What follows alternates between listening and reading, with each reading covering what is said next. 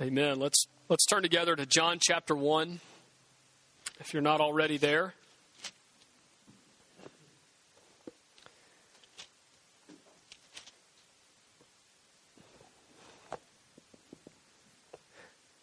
And the opening verses, what is known as the prologue here in the first chapter of John's Gospel, may seem a strange text for Christmas, for the theme. As you know, if you've been with us, we've been studying the Christ of Christmas, a small series, a break from sort of what we normally do in preaching through our books of the Bible, to consider something of what Christ came to do. Not fully, not exhaustively. There's not time. But we've considered several things, several areas. And we've seen that first Christ came and maybe most significantly according to the promises of God, and that they might be fulfilled. And in fact, we saw that again last week with he came to shepherd, but he came to shepherd just as God promised. And so we must continue to go back to the Old Testament, and we'll see again this week that Christ came to give light. But he came to give light as was seen in the Old Testament and prophesied of in the Old Testament, and by God's people Israel in the Old Testament, the light that was longed for and looked for. And so we must continue to see that maybe in the most basic sense, Christ our Lord came at Christmas, born in a manger, in human flesh, God with us, our Emmanuel, because God promised to send him, and God promised to redeem us through him. And so he came to fulfill God's promises. Then we saw he came to shepherd, that is to shepherd God's people. And then today we're going to consider that Christ came to give light. But the first chapter of John may seem a strange Christmas text because unlike many of the other gospel accounts, it does not begin with a genealogy. It does not show us where Christ came from in terms of his human lineage or the throne of David or the kingship that he is inheriting, any of those things. It does not begin with a manger scene as we see in other accounts. But I would contend for you, as is seen in verse 14 where we will be reading, that it tells us, John does, the Word became flesh and dwelt among us. This is a Christmas text because at Christmas we celebrate that very reality. And so John is giving us some theological truth with regard to Christmas. It is a Christmas text. And in the first several verses here, in the first chapter of John, in this prologue, what John is doing is setting the stage for the rest of his gospel. So that when you read these verses, he touches on many different ideas or theological truths pertaining to Christ and the incarnation, that is, his coming in the form of human flesh to redeem men. He touches on many themes, if you will, that he's going to unpack later and revisit later in his gospel. It's kind of like I heard one pastor say, it's kind of like if you've ever been to a symphony.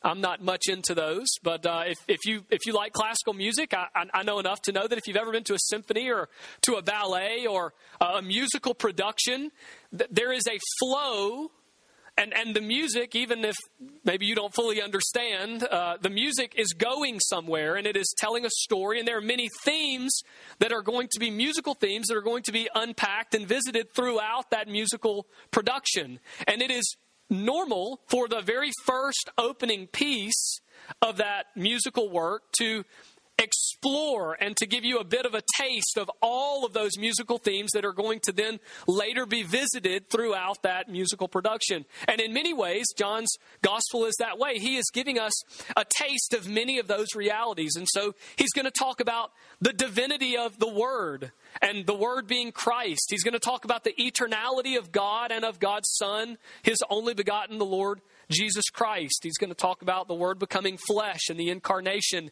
He's going to talk about the relationship, as we're going to see this morning, primarily in this text. He's going to talk about the relationship between the life of God, that is, the life that God gives, and the light. That life is the light. And it's going to explain and make clear to us that light is Christ. And so there are all of these themes, and we're not going to unpack all of them, but I just want to make you aware that in much of the gospel, many of these themes are revisited. So So I think this is an appropriate text for us this morning as we consider that when we celebrate Christmas, Jesus coming and born in a manger, and we think about what it is that he came to do. It's very, very, very important. One of the major themes, both of the Old Testament and of the New, is that our Savior, the Lord Jesus Christ, came to give light. And there is this constant picture of the battle between the light and the darkness. The light and the darkness. It's a continual theme. Even back at creation, remember when God comes to create everything and he makes the earth, and then he realizes, as he says there, that the earth was without form and void, and darkness was over the face of the deep, but the Spirit of God was there hovering. And from the darkness, what did God do? He brought light. He made the light. And so that's the beginning, the opening act of God's Word is his revelation of himself. He is the light-giving and life-giving God. And that life-giving light is manifest and culminated in the deliverance of the King, in the person and in the work of Jesus Christ who comes at Christmas. So this theme, this thread flows from the beginning to the end of Scripture. And so it's crucially important that we know something of it this morning in this Christmas season, that Jesus Christ our Lord, he came to give light. So we'll unpack that a bit, and we're going to read the first 14 verses here of John's Gospel. We'll begin in verse 1. Before we read, let's pray and ask God to open our eyes to his word. God Almighty, this is your word. Your word is truth. Your word is life and light. And God, according to our nature, we are darkness. And so we need the light of your word to shine in us. God, we need you to open our eyes and our minds to grant knowledge and wisdom and clarity and understanding, that we might see and know, we might read and understand, that we might be convicted and believe. So God, open your word to us this morning that we might know you. In Jesus' name we pray. Amen. Okay, John chapter 1, it says, in the beginning was the Word, and the Word was with God. And the Word was God. He was in the beginning with God. All things were made through him, and without him was not anything made that was made. In him was life, and the life was the light of men. The light shines in the darkness, and the darkness has not overcome it. There was a man sent from God whose name was John. He came as a witness, to bear witness about the light, that all might believe through him. He was not the light, but he came to bear witness about the light. The true light, which enlightens everyone, was coming into the world. He was in the world, and the world was made through him, yet the world did not know him. He came to his own, and his own people did not receive him. But to all who did receive him, who believed in his name, he gave the right to become children of God, who were born not of blood, nor of the will of the flesh, nor of the will of man, but of God. And the Word became flesh and dwelt among us. And we have seen his glory, glory as of the only Son from the Father, full of grace and truth. Amen. This is God's Word. Well, the first thing that I want us to consider then about the light that God gives in Christ, the Christ coming to give us light, something of that light, is first that he gives at Christmas, when he came, born of a virgin in a manger in human flesh. He came and he gave a perfect light.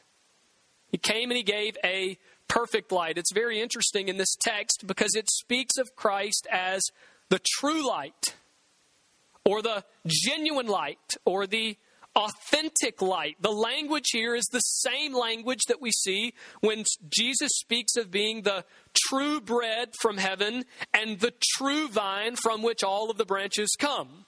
Both of those realities are found also in John's Gospel, and the language here is the same. But what does it mean that he is the true light, or the true bread, or the true vine? Well, it means necessarily that there is some other bread or some other vine. Not that was necessarily untrue, but that was not as complete, that was not as perfect. So that there is some bread and some vine or vineyard, and some light by which the true bread and the true vine and the true light that has come is compared and is found to be more perfect. Much like the book of Hebrews, as it continually argues about the preeminence of Jesus over all things relating to his people and in creation, that he is a perfect king and a perfect priest for God's people, and he is being compared to those kings and priests that have come before. So this is much in the same. Think about in the Old Testament, Moses gave the manna to Old Testament Israel, right? And it was a good thing. It was by God's provision, but it came through Moses, and it pointed to ultimately the true bread that was coming, because Jesus then comes and says, but I am the true bread from heaven. Unlike that Moses provided. Israel, also in the Old Testament, was known as God's vineyard. But then Jesus comes as the true vine, or the perfect vine, from which come all of the other branches. And so too, he then is the true light, the more perfect light. Now, Jesus has come, and he provides to us part of God's self-revelation in a way that has never been seen before. In other words, why is it light? Because it reflects to us, if you go to verse 14, it reflects to us the glory of God. We have seen his glory of the only Son from the Father, full of grace and truth. God's revelation of himself to his people has been escalating. And his point is that the light of God's glory, the light of God's revelation, the light of God's truth, that it now shines brighter in Jesus than any bush or pillar has ever shone before. Does that make sense? It is not that God has not previously showed himself and been light for his people. He has. But now in a new and in a fresh and in a more complete way, Jesus is showing us the person of God himself. And we're going to see why that is in just a moment. Because he was God. That's part of what he's arguing in the first few verses here. But so the light that comes at Christmas is the perfect light. It is the true light. It is a better light that has ever shined. And we are given something in Christ Jesus, that baby in a manger whose birthday we celebrate this time of the year.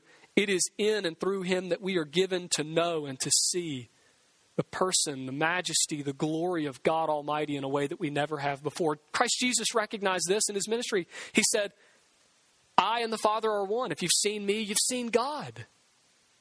The light of God himself and his glory, it radiates through the person of Jesus like no bush or pillar or fire. All of the manifestations of God previous have ever shown before. But as I said, it's also a perfect light, and it is the true light because it is an eternal light. And friends, it is a light that has always been shining.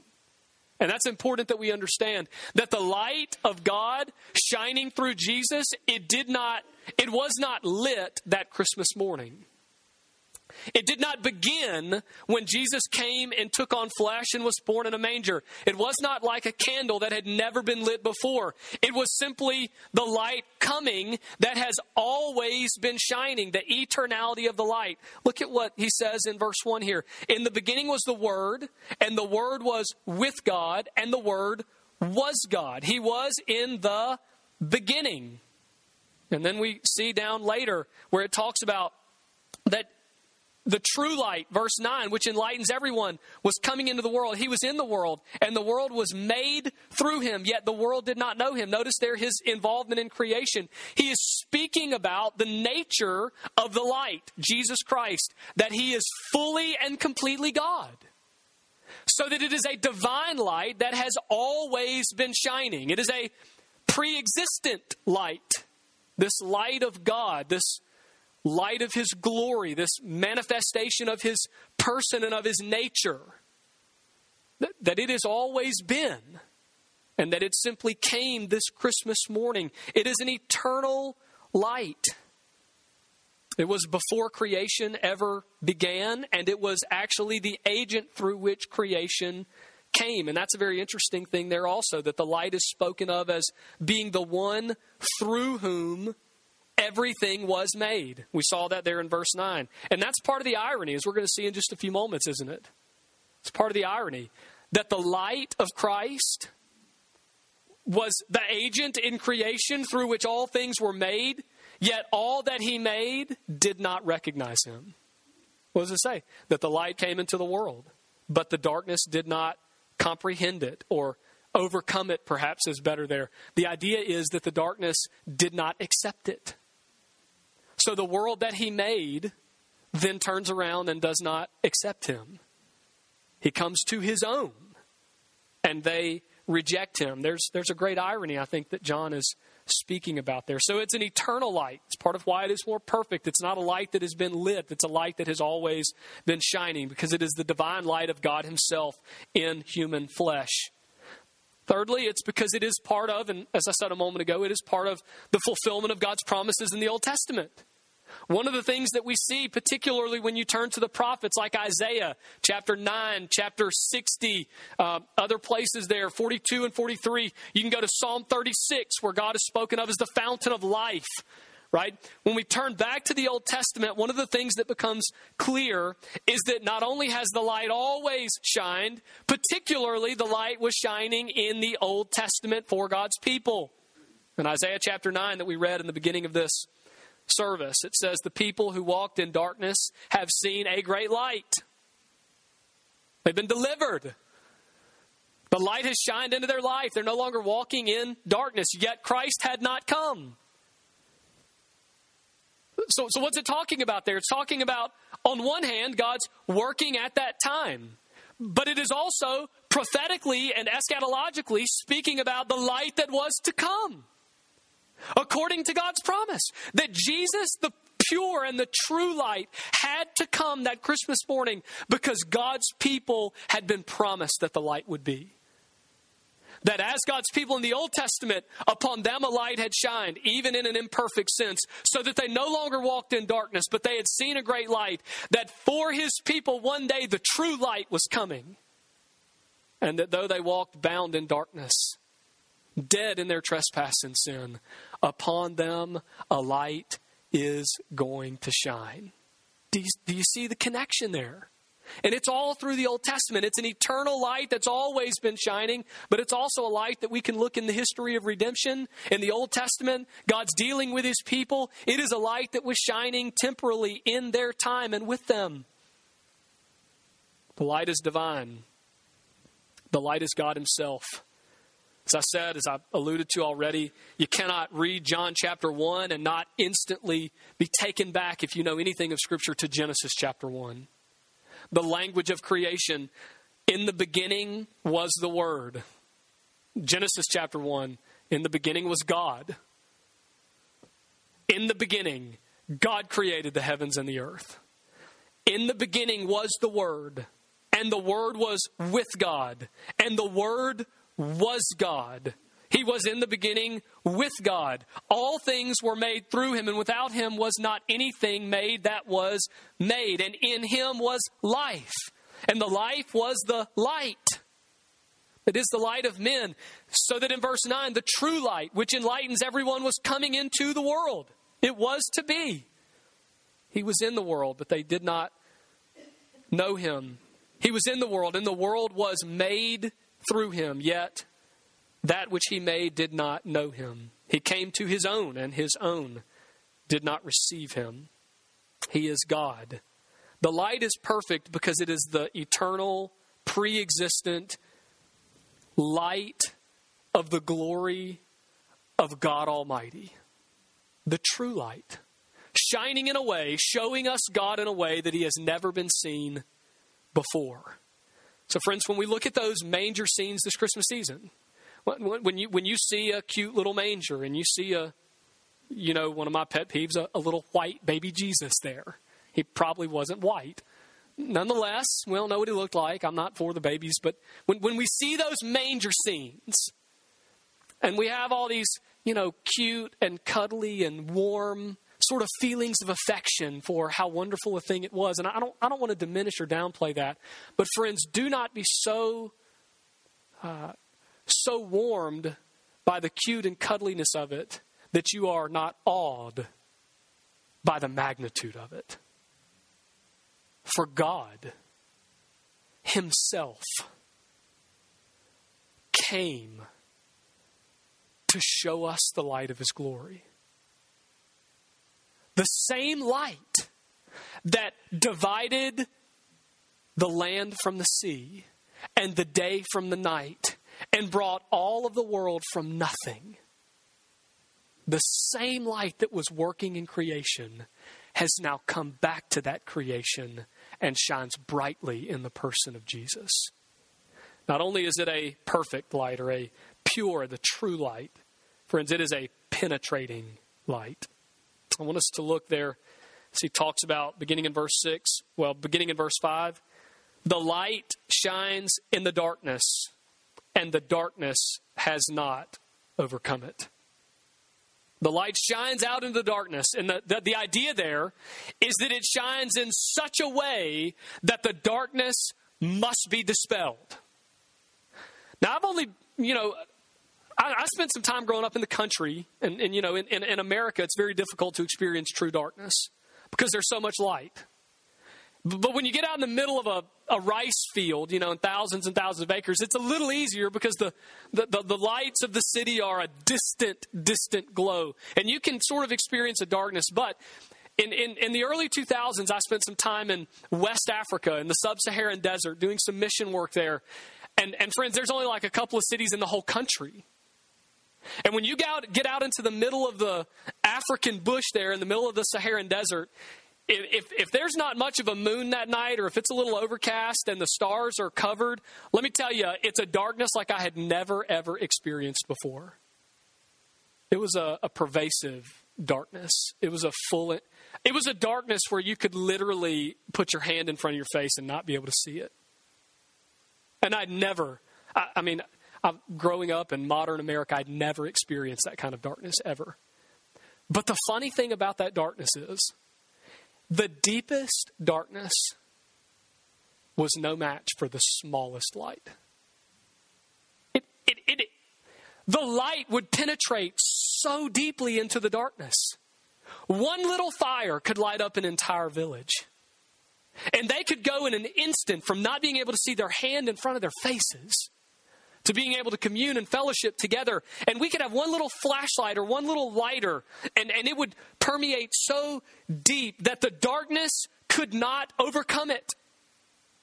Do you see what he's saying there? That the light, this true light, that it now permeates the darkness in a way that the darkness has never been permeated before. And then he says in verse 6, there was a man sent from God whose name was John. He's speaking of John the Baptist here. He came as a witness to bear witness about the light so that all might believe through him. He was not the light, but he came to bear witness about the light.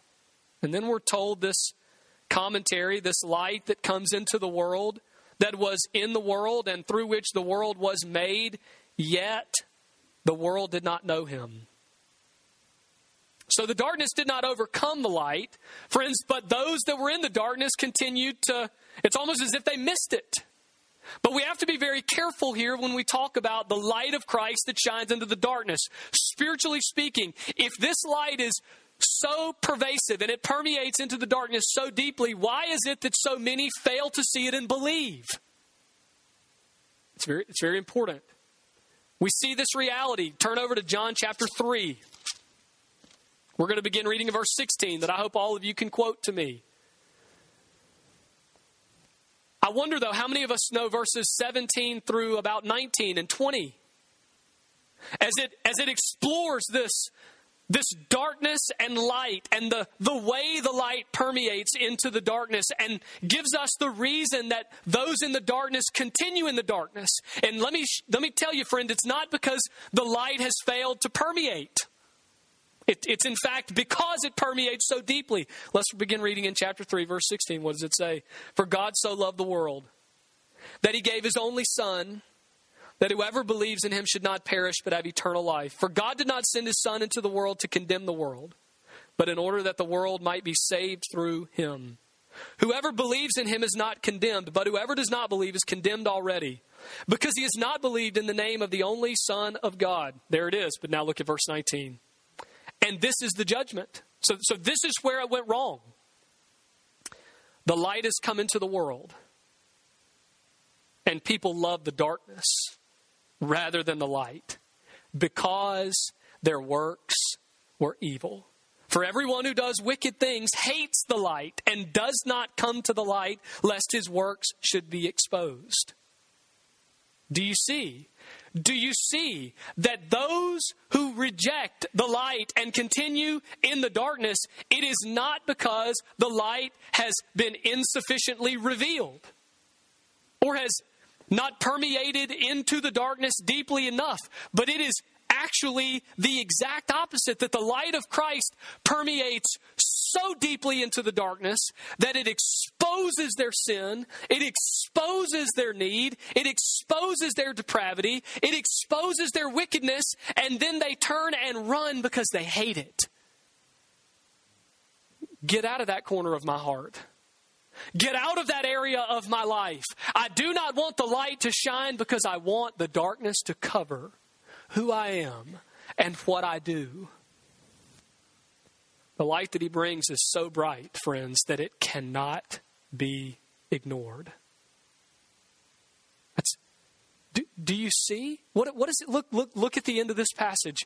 It cannot be ignored, and it's a light that presses so deep into the darkness that it divides the darkness and the light. And it divides those who walk in the light from those who walk into the darkness. If you look back in John 1, as we read up through 11, he came to his own, and his own people did not receive him.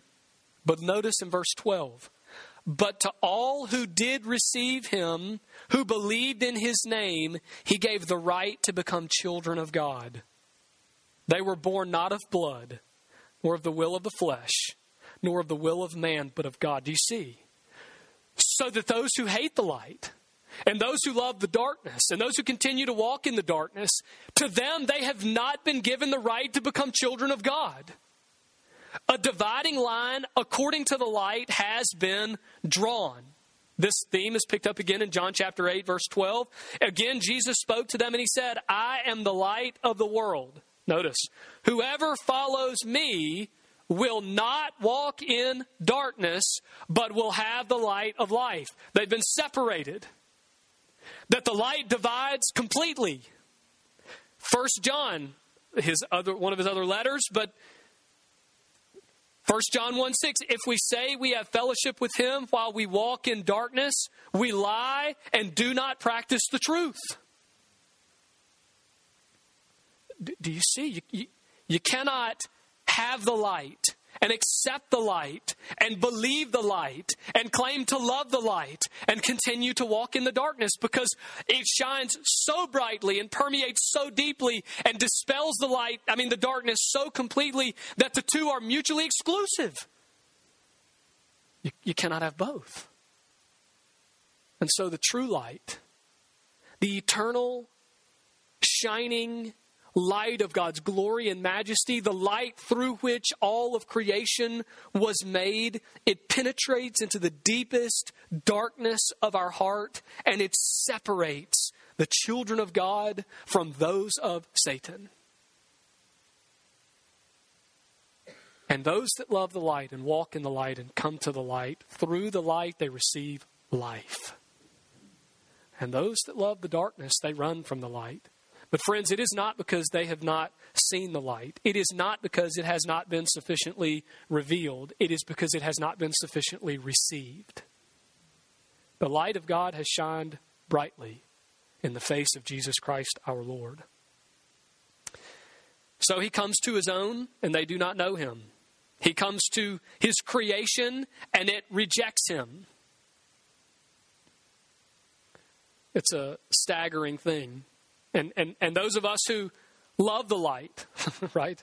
Those of us who have seen the light, those of us who have been brought to the life through the light, we stand back and we wonder, well, why? How could anyone reject the light? How could anyone long for the darkness? How could anyone exist in that reality? Well, as I said a moment ago, friends, those that love sin hate the darkness because the light exposes. The light makes manifest the deeds of the flesh. It makes manifest our wickedness, and it makes manifest our need for Christ and inability to please God. And for anyone who longs for the darkness and loves their sin and does not want to believe in Christ and trust in some other for their redemption and salvation, friends, the darkness is home. And the darkness is where they stay. It's a penetrating light. Then finally, and this is perhaps the most wonderful truth of this Christmas, it's a personal light. Notice how he closes this text, and it's not insignificant. It's not insignificant. It's on purpose. He's talking about the division that the light makes with the darkness and the difference between those that believe in him and in his name, who are given the right to become children of God, and those who are, that they are born of God and not of man, as being compared to those that exist in the darkness. But then look at verse 14. So this word that was pre-existent and present from the beginning, God himself, that is the light, that shines the glory and majesty of God, that divides wickedness from righteousness. What does it say? And the Word became flesh and dwelt among us.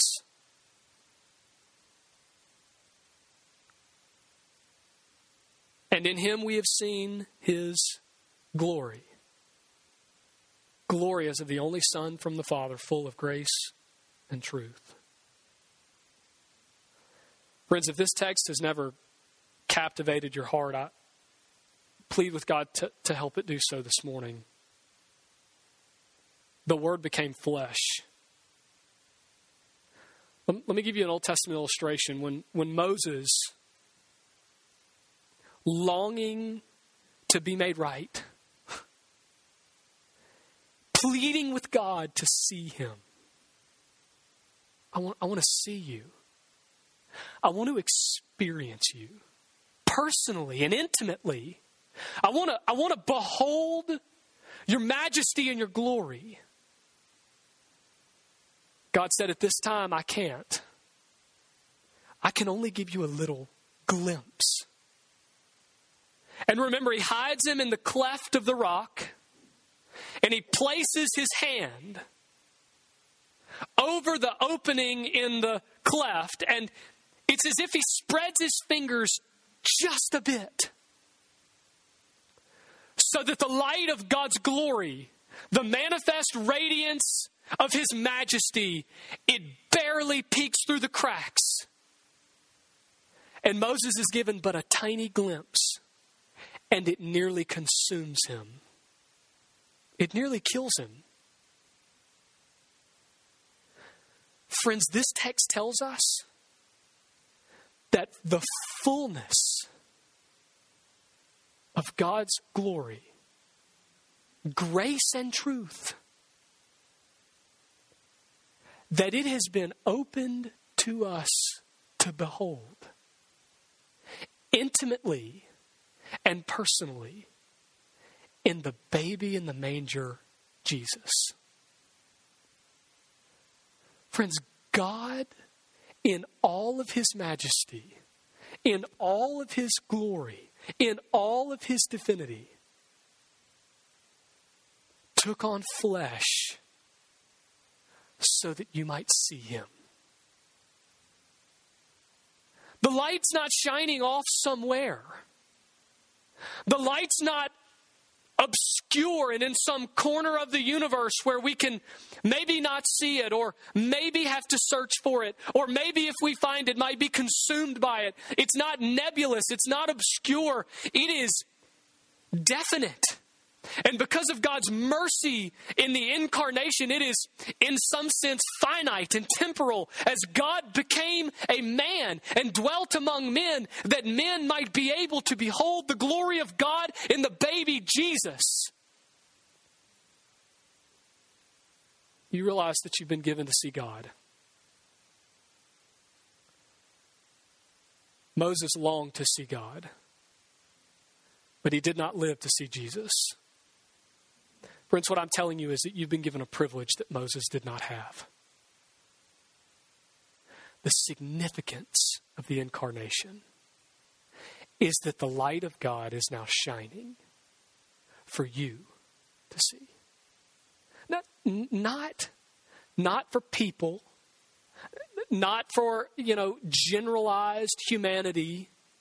It's not like a bright star that that God came in the form of a man for you. And friends, at Christmas, let us behold God's glory. Let us be gripped by His majesty. Let us be captivated by His mercy.